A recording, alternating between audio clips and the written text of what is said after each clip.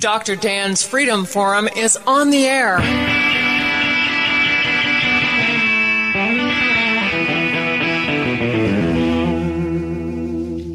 Never send to know for whom the bell tolls. It tolls for thee.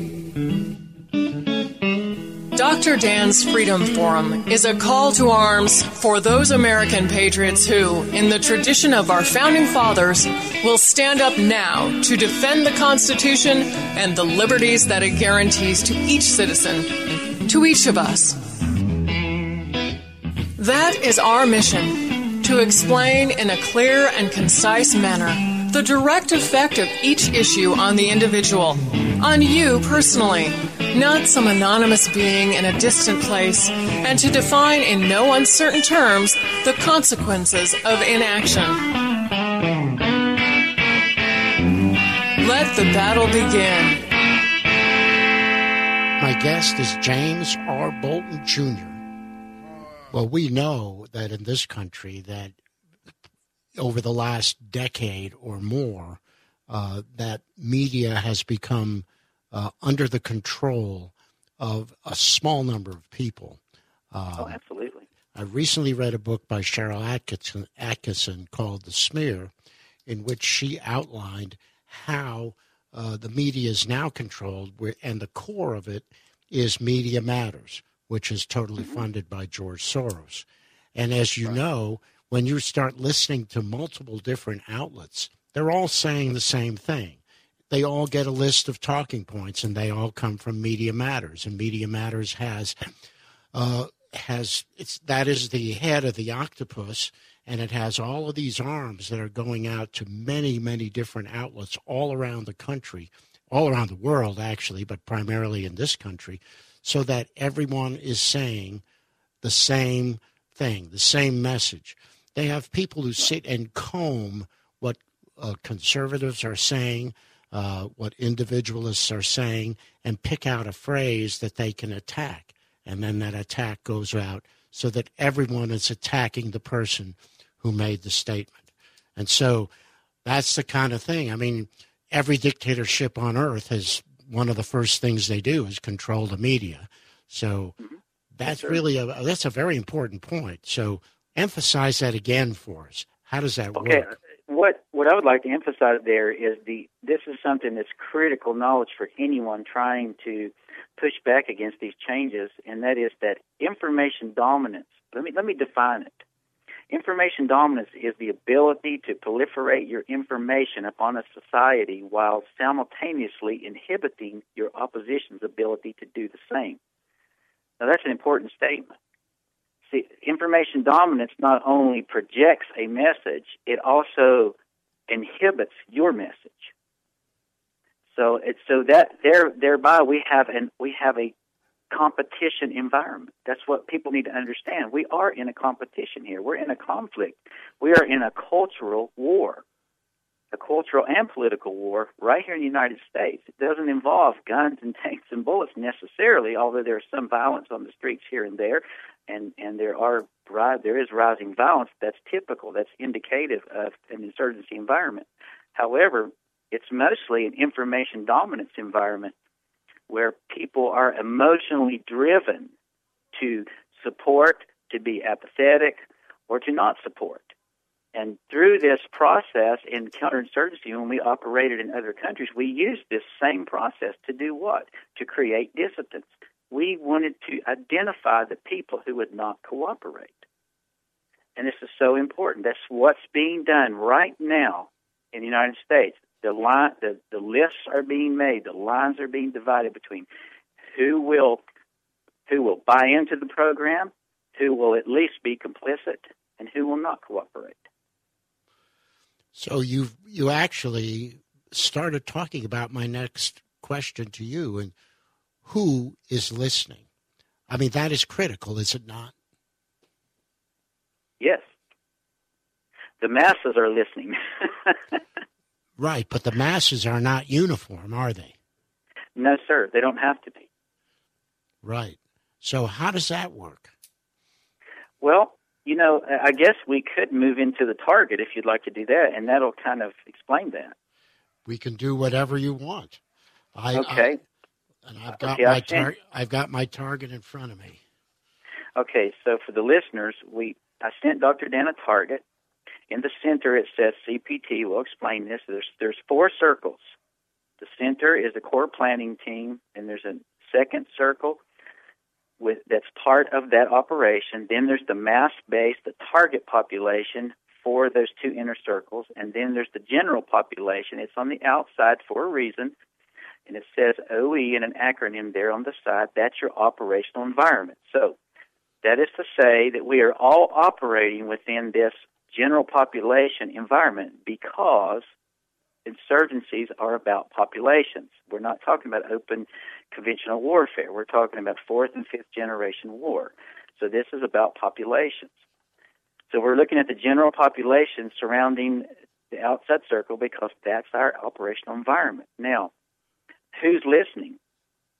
The general population, those people who frequent the evening news and frequent the morning news talk shows, which I do everything I can to avoid that myself. Although I have to, in my work, I do have to keep up with basically what's being pushed as a general message. However, I don't concentrate on those things, but the messages that the general population is hearing, they're not too concerned about. Either side, our side or the opposition, is not too concerned about what the mass population is hearing. And why is that? Because it never takes a majority to change anything. That's an important understanding. It never takes a majority. If we move into the second circle heading in from the operational environment, we see the numbers 15% in that target population. Generally, it only requires the cooperation of about 15% of the society to really change the whole political and social structure of a nation. And that's just people who cooperate. It doesn't mean they're necessarily 100% buying into your program. It's just the fact that they're willing to cooperate. It only takes about 15%. It's generally understood that about 40% of the society, including that 15%, will generally go along with whatever the 15% is willing to go along with. So what about the 60%, the rest of society? To be honest, who cares? If you're in a counterinsurgency, you don't care about the 60%. Why? That's why you have the military. That's why you have the police. That's why you have the threat of force. Generally, most of them will become complicit. As we move into the third circle in next to the center, we see that there are 1% auxiliary participants. This is where we get into some good news, Dr. Dan. The 2 inner circles, we get into some good news here because it is good news that it doesn't take a majority to change a nation, and that's good news for us. We need to understand that it doesn't take a majority. We don't have to have the majority. In each county, this target's designed for operations in a condensed area. We have a principle that we use that. Let me read it to you. We have a principle that we use. It's the fundamental objective for civil counteraction. And it says this: reduce all threats and challenges to the lowest common denominator. Discover the center of gravity at that point and attack the center of gravity directly or indirectly, depending on your capacity and the gravity of the condition. Now, obviously, there's an entire doctrine of teaching and training that goes with that statement. I don't expect people to soak all that in at one time. So that's what you're doing at the local levels with this target operation. You are reducing this whole crisis that we're facing in the country to the lowest common denominator in a local environment where you can establish a beachhead, a strong point in this fight. And until we do that, we will not make any headway. That's fundamental to war, and you know that, Dr. Dan. Anyone that's been in the military knows that's absolutely fundamental to war. And then also in the second circle, we have the Intelligence Center and operations, and we can go into that in more detail if you have some questions. And then the auxiliary participants in that second circle, the 1%. That's all you have to do at a local level in a county is gain 1% active support in your movement, and you can literally control the politics and social movement in that county. And then the CPT in the middle is your core planning team. It would be the people who are going to orchestrate this. Dr. Dan's Freedom Forum. We'll be right back after this quick break.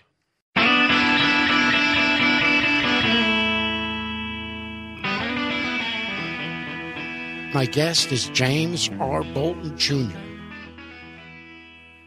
Well, that really is, it's obviously you have looked at this from a very scientific, historical, and any perspective that gives us so much meaning. And you know, our history really supports you because only 3% of the American population were actively involved in the War of Independence. And it was only about 1/3 of the population actually supported independence. That's correct. So 1/3 were supportive, 1/3 were against, and 1/3 were, I guess, neutral or apathetic or ignorant or whatever. But and again, we have large groups of population in our country today who, again, really are totally disconnected from anything of any import when it comes to any of these questions. They're more interested in their phones, their music, their shopping, or whatever it is. So I get this, and I think it almost bears repeating again, is that you really need a very small percentage of people fanatically connected to and adherent to an idea to move forward. But then again, that's on both sides. How do you resolve that? Yes, and that, we can get into the challenges that face movements and why they succeed and fail. But I want to emphasize again, Dr. Dan, that 1% at your county level. In our county, we only have about 44,000 people. I think it's very positive that we understand that we only need 1% at the county level to really gain political and social precedence at this level. And that 1% in our county is only around 440 people in this county, which that's pretty exciting. That really frames this thing in a doable fashion for people. I mean, in the past, when we first started reaching out to people, it just, without all this intricate information, building a movement just seemed impossible for most people. And it has been, and there's reasons for that, which we can get into when we're ready to have that discussion. But I'm very excited about this target because it gives people gives them a goal. It's something to build on. And to understand that you only need 1% of people to directly support or participate in your movement, and that doesn't require them, obviously, there every day. It just requires everybody to be taking some part in it, within their capacity. And then it's, to consider you only need 15% of cooperation.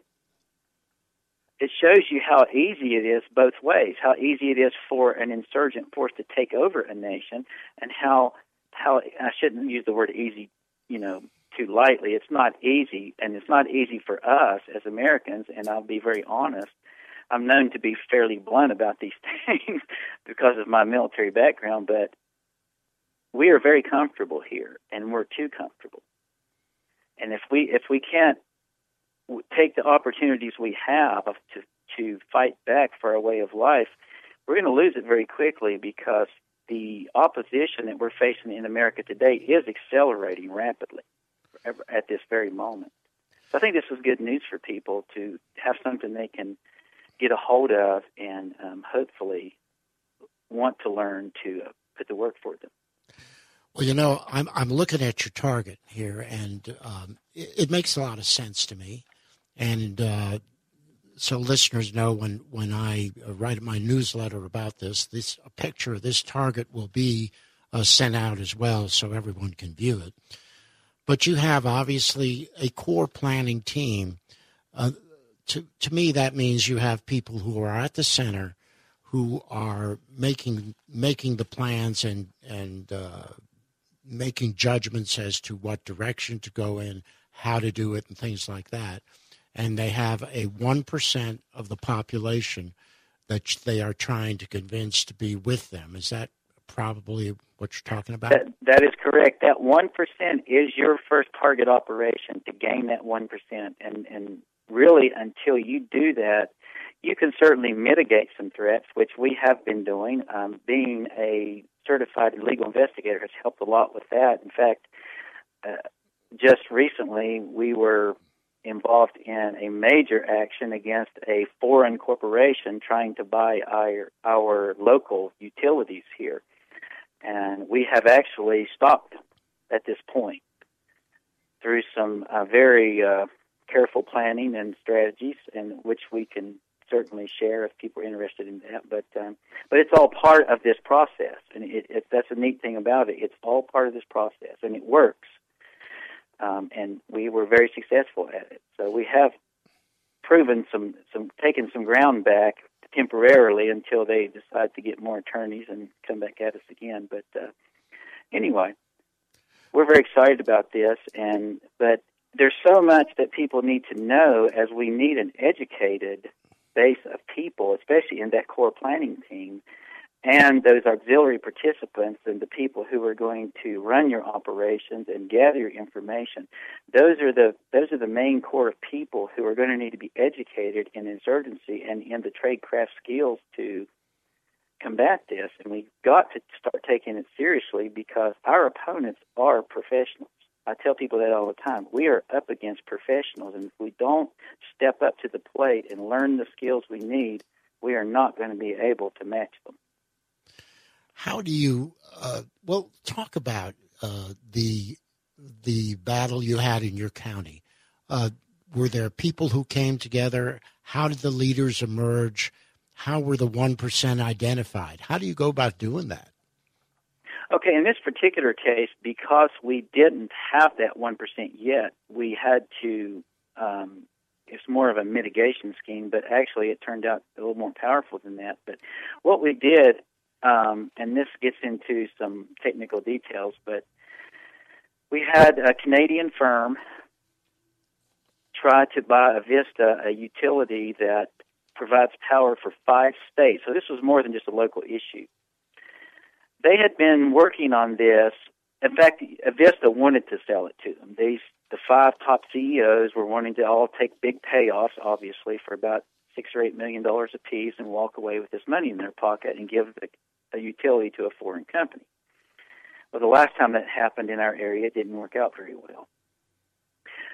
So they had been working on this for over a year before anyone even heard about it, which brings up legal issues at that point, because it's a public utility. There has to be public notice on these things. Well, it was almost a year before anyone even knew what was going on.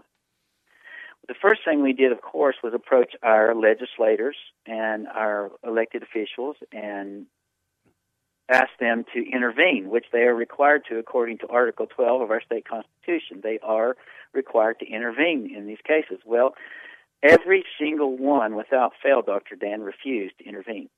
Mm-hmm. Well, I did an investigation. Being an investigator, I did the obvious thing, and I've created a list of all of our legislators and elected servants who were all taking money for their campaigns from the utilities companies. How surprising is that, right? It's not surprising at all. And we expected it.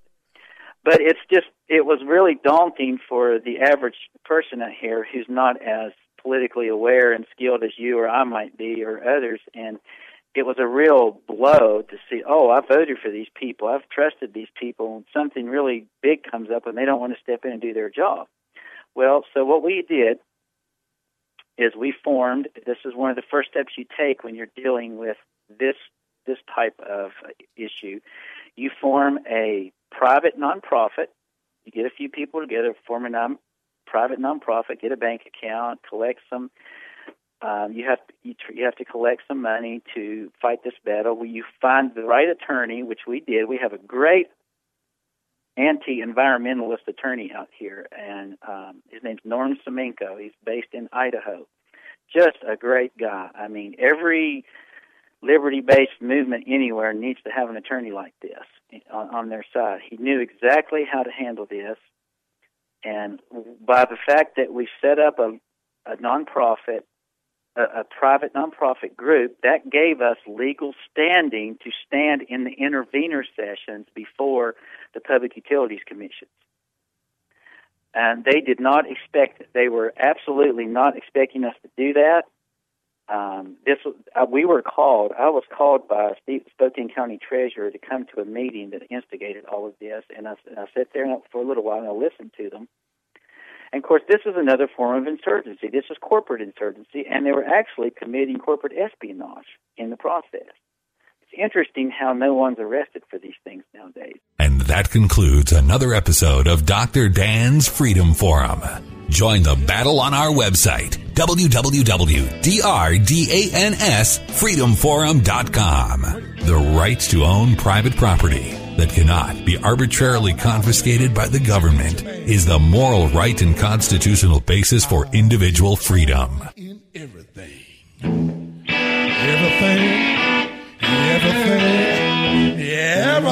gonna be all right this morning.